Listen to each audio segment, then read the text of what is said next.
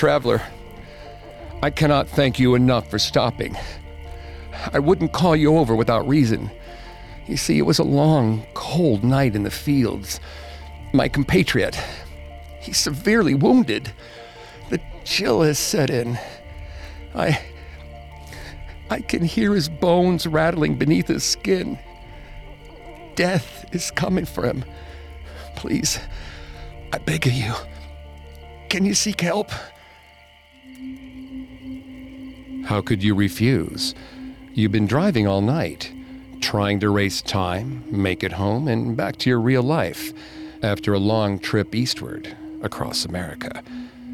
It's a chilly, early dawn in Pennsylvania, and as the mist parts around the hood of your car, you see him. You stop along the road to find an earnestly weary traveler with a wounded friend and a plea. A shock to your system. Unexpected, almost unreal. But again, you look into the man's eyes and you see the earnestness and fear. You agree to help. But you look down at your phone and discover that the battery is drained. Strange. But there's no time to worry about it now. You leave the young man behind with the promise to return. You speed across this unknown and empty landscape, seeking any sign of life, any light in the gray winter morning. A small local store, manned by someone who knows the area, who sees your worry and already knows what to say. Whoa, now. Slow down, catch your breath. The side of the road? About a mile up, right? You're not from around here, are you?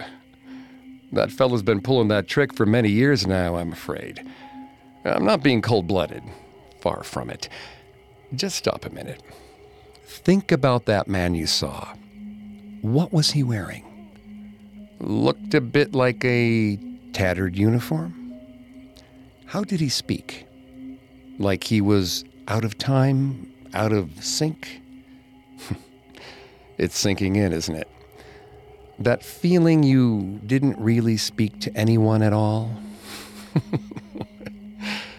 You're not the first to come here asking me about him. Sadly, you won't be the last. Part of life around here, living with the bloodstains of the past. Back out on the road, it finally strikes you. This isn't just some rural stretch of nowhere. There is momentousness here, a heaviness that even seems to slow your car, to catch your attention, to make you believe that there are figures in the mist. To make you believe a battle still rages and bleeds and dies all around you. You'd be correct in these beliefs, because this is Gettysburg, and here the battle didn't end, and perhaps it never will.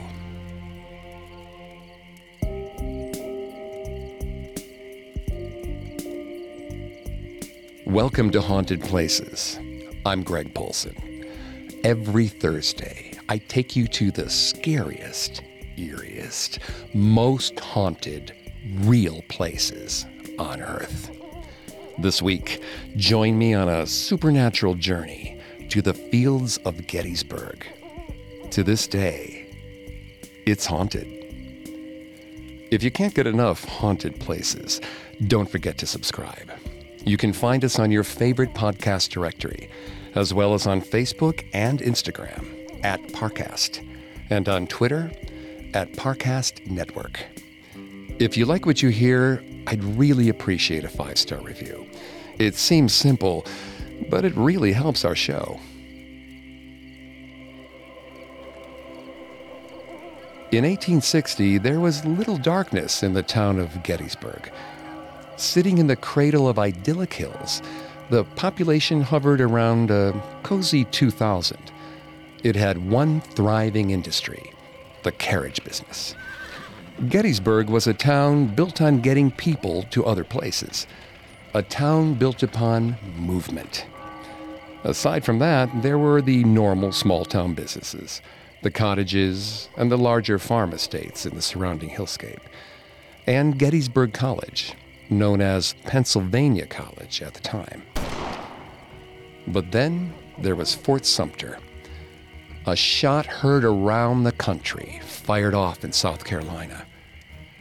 The country torn apart at the seams. The American Civil War began in earnest as the northern and southern states battled over the future of slavery in America. It was a great moral crisis and the most violent challenge of American democracy yet. It was only a matter of time before the small town of Gettysburg was drawn into the bloody conflict. June 3rd, 1863. Confederate General Robert Lee was facing heavy Union pressure on his home state of Virginia. In response, he decided to finally mount a true Confederate march on the North. By June 28th, Lee had moved his entire force into Northern Territory. Yet the Union was onto Lee's plans, thanks to intel supplied by Commander Joseph Hooker of the Army of the Potomac. And so it came to be that the Army of the Potomac, under the command of General George Meade and Lee's Confederate Army, entered into a collision course. Meade could not allow the Southern Army to threaten the Northern capital. On June 30th, both the Confederates and the Union sent scouting groups into Gettysburg. They didn't know it yet, but both armies sat on opposite sides of the town, like beasts in wait. When the troops spotted one another in the streets, there was war. In the fields, in the hills, in the river, and yes, in the streets of the town itself, as locals huddled in their houses and bullets ripped through the walls of their homes. The battle consumed 30,000 acres of land. And then, it was over. General Lee realized he had strayed too far from the supply line. They were running low, and so was morale. 28,000 men had been put out of commission, either dead or wounded. He ordered the retreat. And despite contrary orders from D.C., Union General Meade refused to pursue. Both sides had been through enough. There were around 51,000 casualties, 8,000 dead. It was the deadliest battle of the Civil War. The sun of Pennsylvania roasted the fallen bodies that littered the fields and the streets. The air reeked of blood. A local woman described it as such. Wounded men were brought into our houses and laid side by side in our halls and rooms.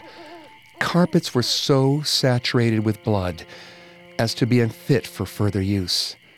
Walls were blood-stained, as well as books that were used as pillows. Some Federal soldiers stayed behind to clean up after their victory. The following are the words of one such soldier. Corpses, swollen to twice their original size, actually burst asunder. Several human or inhuman corpses sat upright against a fence, with arms extended in the air and faces hideous, with something like a fixed leer. The neighborhood of Cemetery Hill had it the worst. During the first day of fighting, a Union battalion had retreated into these closely packed streets for cover and safety. Yet this shelter did not last for long. When the Confederates found them, it turned into a slaughter, one of many to come during the battle. After July 3rd, the streets and homes of Cemetery Hill were packed with the dead, especially the area around Baltimore Street. While Union soldiers and locals worked to clear the streets, they couldn't work fast enough to beat the rot. For weeks, the only way many could even come near this part of Gettysburg was with rags scented with peppermint or vanilla pressed close to their noses. To this day, the stench lingers. If a visitor or someone in town turns into the wrong alley, suddenly the smell of rot fills their nostrils and transports them back into the past, when the dead were unburied, and the sins of war still clear enough for all to sense. Cemetery Hill remains forever haunted by the phantom smells of Baltimore Street. But within the town limits of Gettysburg, one haunt stands above the rest. Gettysburg College, known as Pennsylvania College during the war, just 3 brick buildings in 1863. It became a Confederate hospital and central station during the battle. General Lee himself occupied its halls during those fateful days of 1863. Today, some students claim they can still see Lee's sentries running back and forth between lookout points in a desperate attempt to stay afloat as the tide of battle turned against them. But the most frightening tale comes from within the halls. The following story was chronicled by Gettysburg historian Mark Nesbitt. It was in the early 1980s. It was late. Too late for administrators to still be on duty, but it was a busy season at Gettysburg College. 2 co-workers finally finished their work and made their way to the elevator. They were on the 4th floor and were headed for the 1st. They had selected the right floor, but the elevator disobeyed. It jolted straight down towards the basement. Sure, the technology in the building could use an overhaul, but neither administrator had ever encountered such a problem before. And now, the doors weren't even opening. That slow, inevitable build of panic grew. You see, when the college was used by the Confederates, the basement had been the medical team's operating room. It was the nexus point for every wounded soldier in the Army. The administrators rapidly hit the lobby button, hoping to course correct. But then, they froze. What appeared before them was not a dreary storage basement of Gettysburg College in the late 20th century. It was a scene straight out of the past. In 1863, this room was the bowels of the Confederate hospital, the operating room, full of the dying and the dead. Blood spread over the floor from various thick puddles across the room. Blood poured from wounded soldiers lying sprawled on the floor because there was no more table space. Blood dripped off the clothing of the panicked and exhausted medics scattered about the room. The entire scene moved at a crawl, as if stuck in slow motion. One of the administrators finally came to his senses and battered the lobby button with all of his might. But it felt like he was moving in slow motion himself. It was as if the sight itself was stealing away the administrator's life force, as if the ghostly Confederate medics hoped a little fresh blood might finally free them from their eternal existential duty. And just as the elevator doors began to close, the lead medic turned his head, sensing these new arrivals. One of the administrators thought he saw hope in the man's eyes, as if the Civil War doctor believed that salvation had arrived for the doomed souls. The other college administrator saw nothing of the sort. To him, the medic seemed desperate, crazed, and completely lost. And like that, they were back in the lobby, back in the 20th century. But seeing into the past changes people. It makes them aware of their mortality. And when they're stuck late at night in a building full of troubled history, it makes them take the stairs from here on out. We'll return to our story in just a moment from the Parcast Network. And now, back to the story.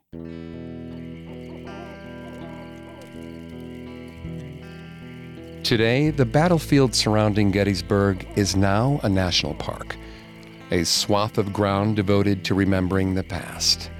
As such, the hillside homes that once housed farmers and local businessmen now host B&Bs and park ranger headquarters. But they aren't the only occupants. Take, for instance, the George Weichert House. Once a farm belonging to George and his family, they fled during the battle. It then served as a field hospital for the Union forces.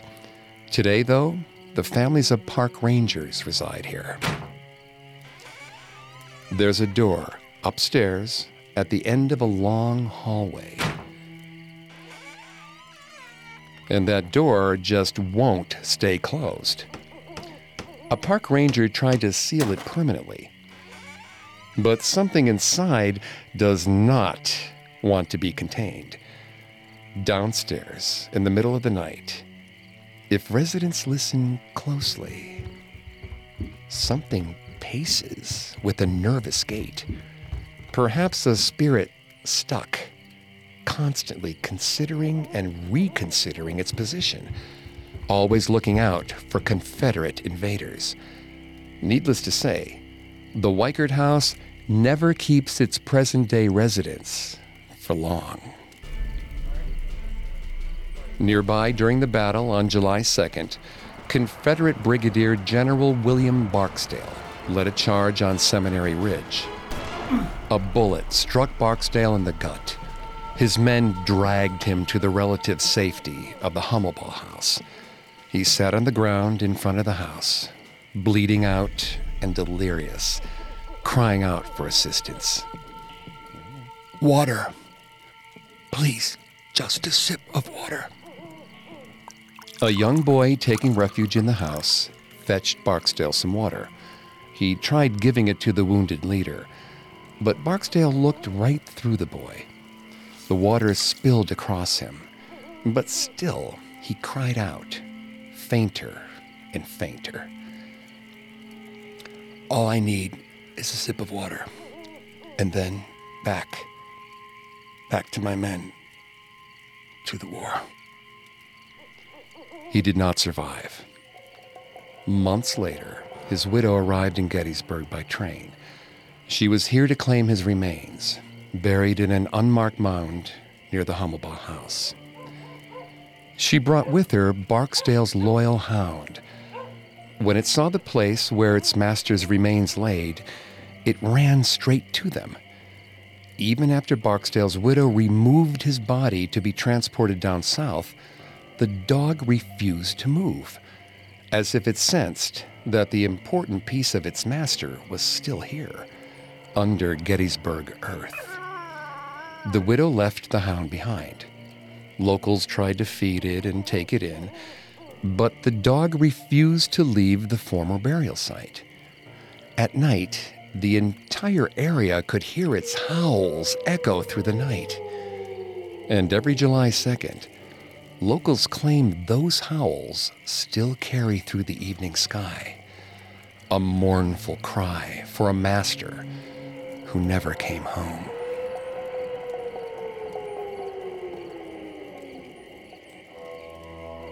Some Gettysburg homes carry more ethereal weight than others, none more so than the opposing residences now known as the Farnsworth House Inn and the Jenny Wade House. The Farnsworth House was a veritable fortress.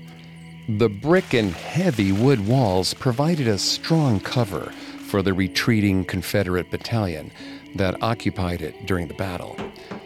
In the attic, Confederate snipers found a perfect nest. Many of the lives that ended in the streets of Cemetery Hill were decided from this one window. This attic has become the locus for much of the supernatural activity in the modern-day Farnsworth House Inn. As its name suggests, it has become a bed and breakfast marketed for ghost seekers. Guests note that feet move back and forth above their heads as Confederate snipers watch for their targets in the attic. There's also drifting music. One of the snipers who died here spent lulls in the battle, playing his harp to calm the nerves of his brethren. On one recent Halloween night, a local radio station took over the attic to broadcast a spooky ghost hunting show. As crew members shuffled in and out of the house, dressed in blue, they radioed in to the station owner, set up in the attic. A psychic on site immediately sensed a disturbance. The psychic told the radio crew to stop moving around. She was receiving a message. Shh. Did you hear that? They're responding. They believe. Shh. They believe they've been discovered. Look at your uniforms. Blue. The spirits believe you are the Union men who have finally discovered their hideaway. They're moving for the exit now, trying to escape. A futile dash, nowhere to truly go. A heavy weight of guilt hangs over Farnsworth, as if the dense wood itself has trapped these wayward and tragic souls. While death did eventually come for the hidden and guarded Confederates, they meted out an equal amount of chaos and destruction from this house, turning a local fixture of Gettysburg into a nightmare fortress. The cost and consequences of the actions committed here can be illustrated in a simple, tragic story. The story of a neighbor down the road.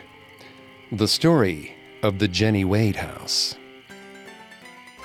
It began in the heart of Gettysburg town, when local girl Jenny Wade met Johnston Hastings Skelly. It was love at first sight. By the start of the Civil War, the two were engaged to be married. But Skelly had to first complete his duty.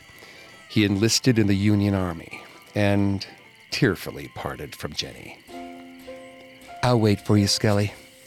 If it takes this entire blasted decade to end this conflict, I'll wait for your brave duty to end. So Jenny returned to her everyday life, trying to ignore the conflict engulfing the country, the same conflict that had taken her fiancé from her side. She went back to her daily chores and duties. She watched over her aging mother and babysat her sister's newborn child. Jenny loved children and would often invite the local orphans to play in her yard while she gardened. Keep my mind focused and clear, as God desires of me. One day, I'll have children of my own with Johnston. Look upon their smiles today and think of that future. But then July came, and with it, so did the war. After the first day of fighting in the streets of the town, the fields became the focus of the battle. The same fields that Jenny Wade and her family called home. Jenny wasn't afraid for herself. She was afraid for her sister and the child. So she packed her bags and went to take care of them in their home. Sister, pay us no mind. Mother and I will stay with you here in your home until this dreadful business passes Gettysburg by. We'll not let you and your newborn suffer in fear alone. Mother, sister, stay back. It's just some soldiers. Blue uniforms. The Union's come for some assistance. Come on in, boys.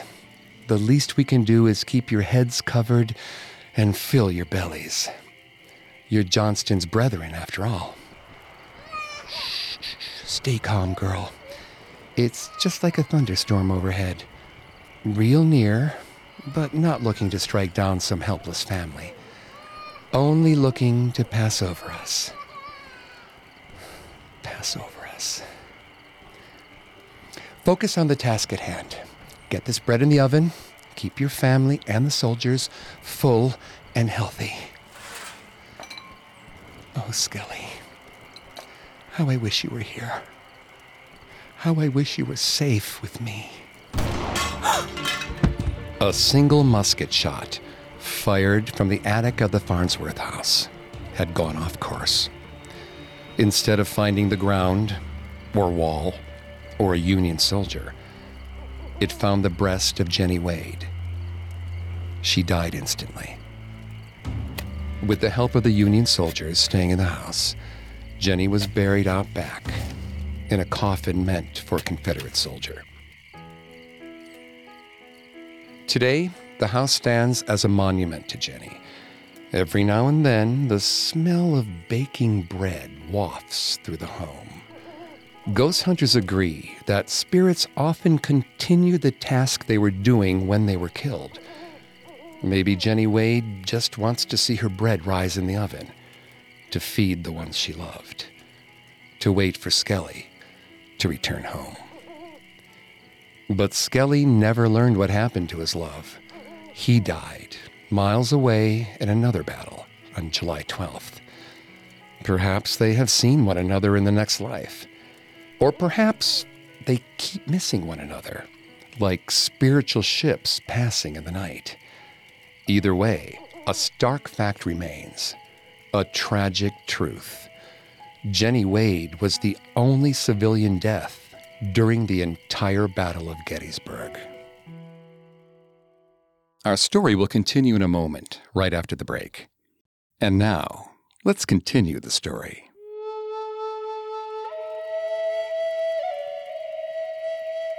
South of Gettysburg proper is a long, flat field that builds into a series of hills, culminating in a hill called Little Round Top. On the east rise of this hill is an unusual sight, something like a natural Stonehenge, a tangled outcropping of tall and jagged rock. This area was known to be a Native American hunting ground.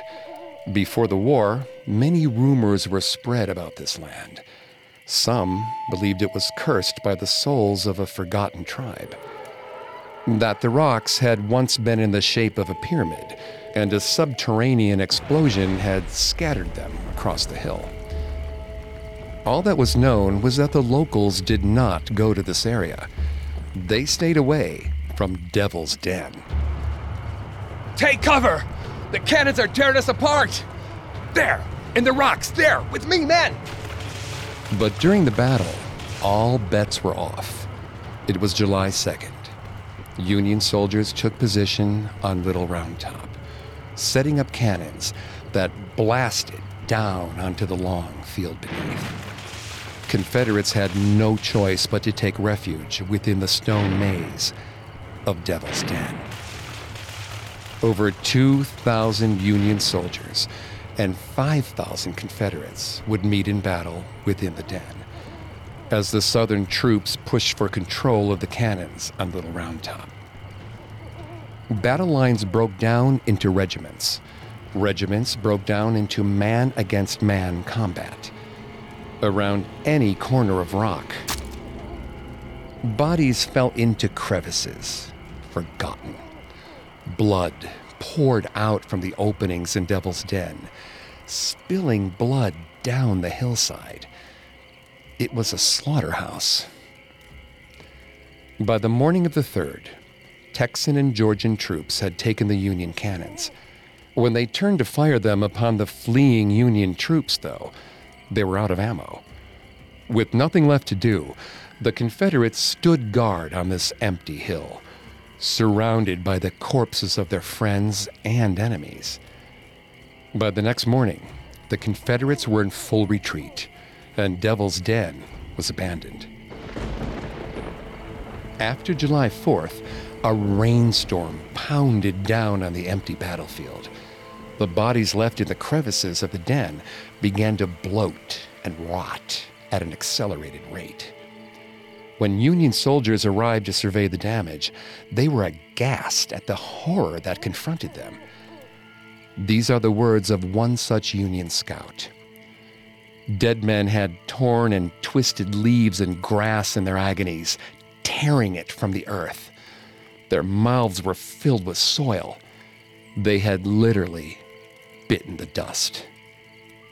The ground absorbed the blood and bones. Skeletal remains still sit, hidden in the depths of the stone. The earth itself took back the dead. Soon, tales began to emerge. A few years after the end of the war, 2 hunters ventured onto the hill. They soon became lost in the maze of rocks. Then they heard a sound. Above them, standing on the rocks, was a man in ragged clothes. He pointed his finger north.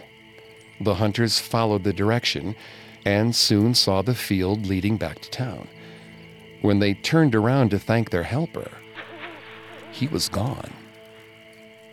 This was the first of many encounters with this figure in Devil's Den. The first modern sighting came in the 1970s. A photographer came to Little Round Top to test a theory. People were claiming that mechanical and electrical devices ceased to work in the area. When the photographer raised her camera, someone appeared in the frame. Someone who wasn't there before. He had long, dirty hair. He wore torn clothes and a floppy hat. To the photographer, he looked like a hippie. He smiled, opened his mouth, and said, "What you're looking for, miss, is over there."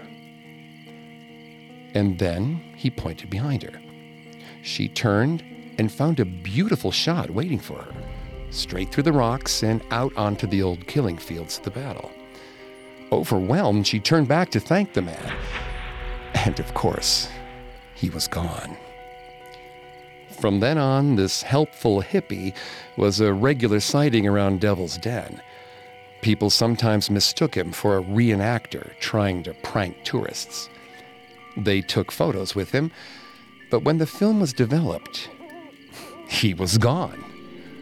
His cheerful demeanor and playful reputation were in stark contrast to the horror that haunted the area. So, who is he? Many soldiers who died at Devil's Den were from the Texan regiments. These soldiers came from frontier living and often didn't have connection with family, or any family at all. No care packages were headed their way. So these wild boys wore their uniforms down to threads and often went without any shoes. If this helpful hippie is indeed a spirit, he's most likely one of these boys, hopelessly lost from his own land, with only the ability to lead others home. Another recorded sighting from this area arrived in 1993 during the production of the film Gettysburg.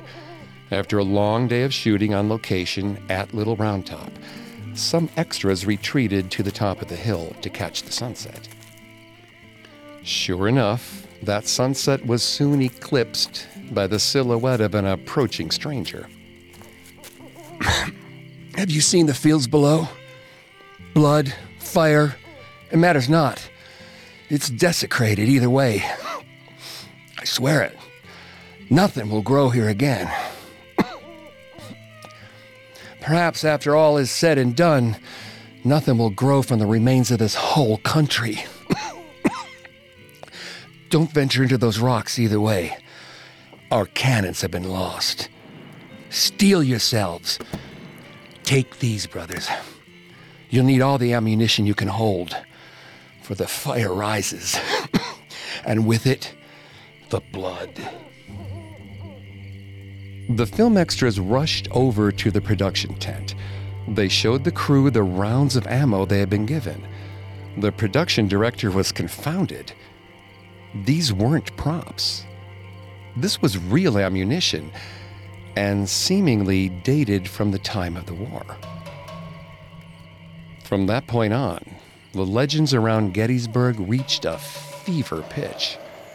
Ghost seekers united over the internet, sharing and collecting stories.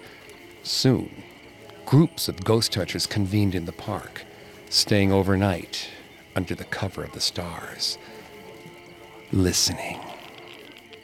Here, Michael, look. This is Sachs Bridge. A Confederate regiment passed over the same bridge on their way to their death at Little Round Top. This was it, the portal to the Battle of Gettysburg. It probably looks something like this: a mist blocking everything from sight after the first day of grueling fighting. Soldiers shaking from fear after hearing the stories passed down the battle lines, knowing they were about to enter something more terrifying than anything they'd ever known. Look, my EVP meter's latching onto something. Shots in the dark on the other side of the bridge. Come on, Michael. We need to get closer. Through the mist, it's flashes of light. The cannons of the Union atop Devil's Den. Just a few steps more, we'll be there. Through the fog, with the two doomed armies. It's clearing. I can almost see what's happened so long ago. Where are we? Michael? Michael! We've come too close. The bridge, it's lost in the mist. It's gone. Oh, God, it's gone. No, no! Get your hands off me! I don't belong here. I can't help you. You're already dead. Don't you understand? No, don't you understand? The battle does not end, not in loss or victory. It's eternal. The pain is eternal. No burial can muffle it. No prayers can quiet it. And now the pain is yours. The past is yours.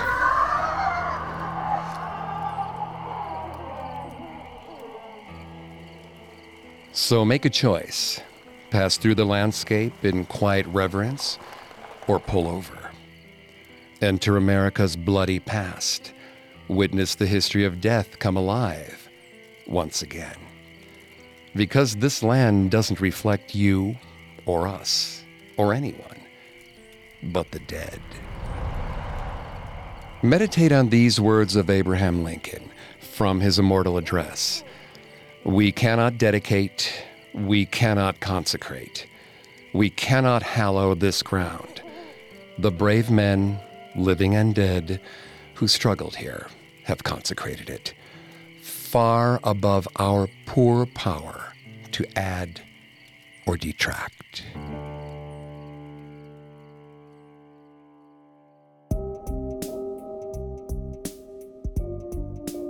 Thanks for listening to Haunted Places.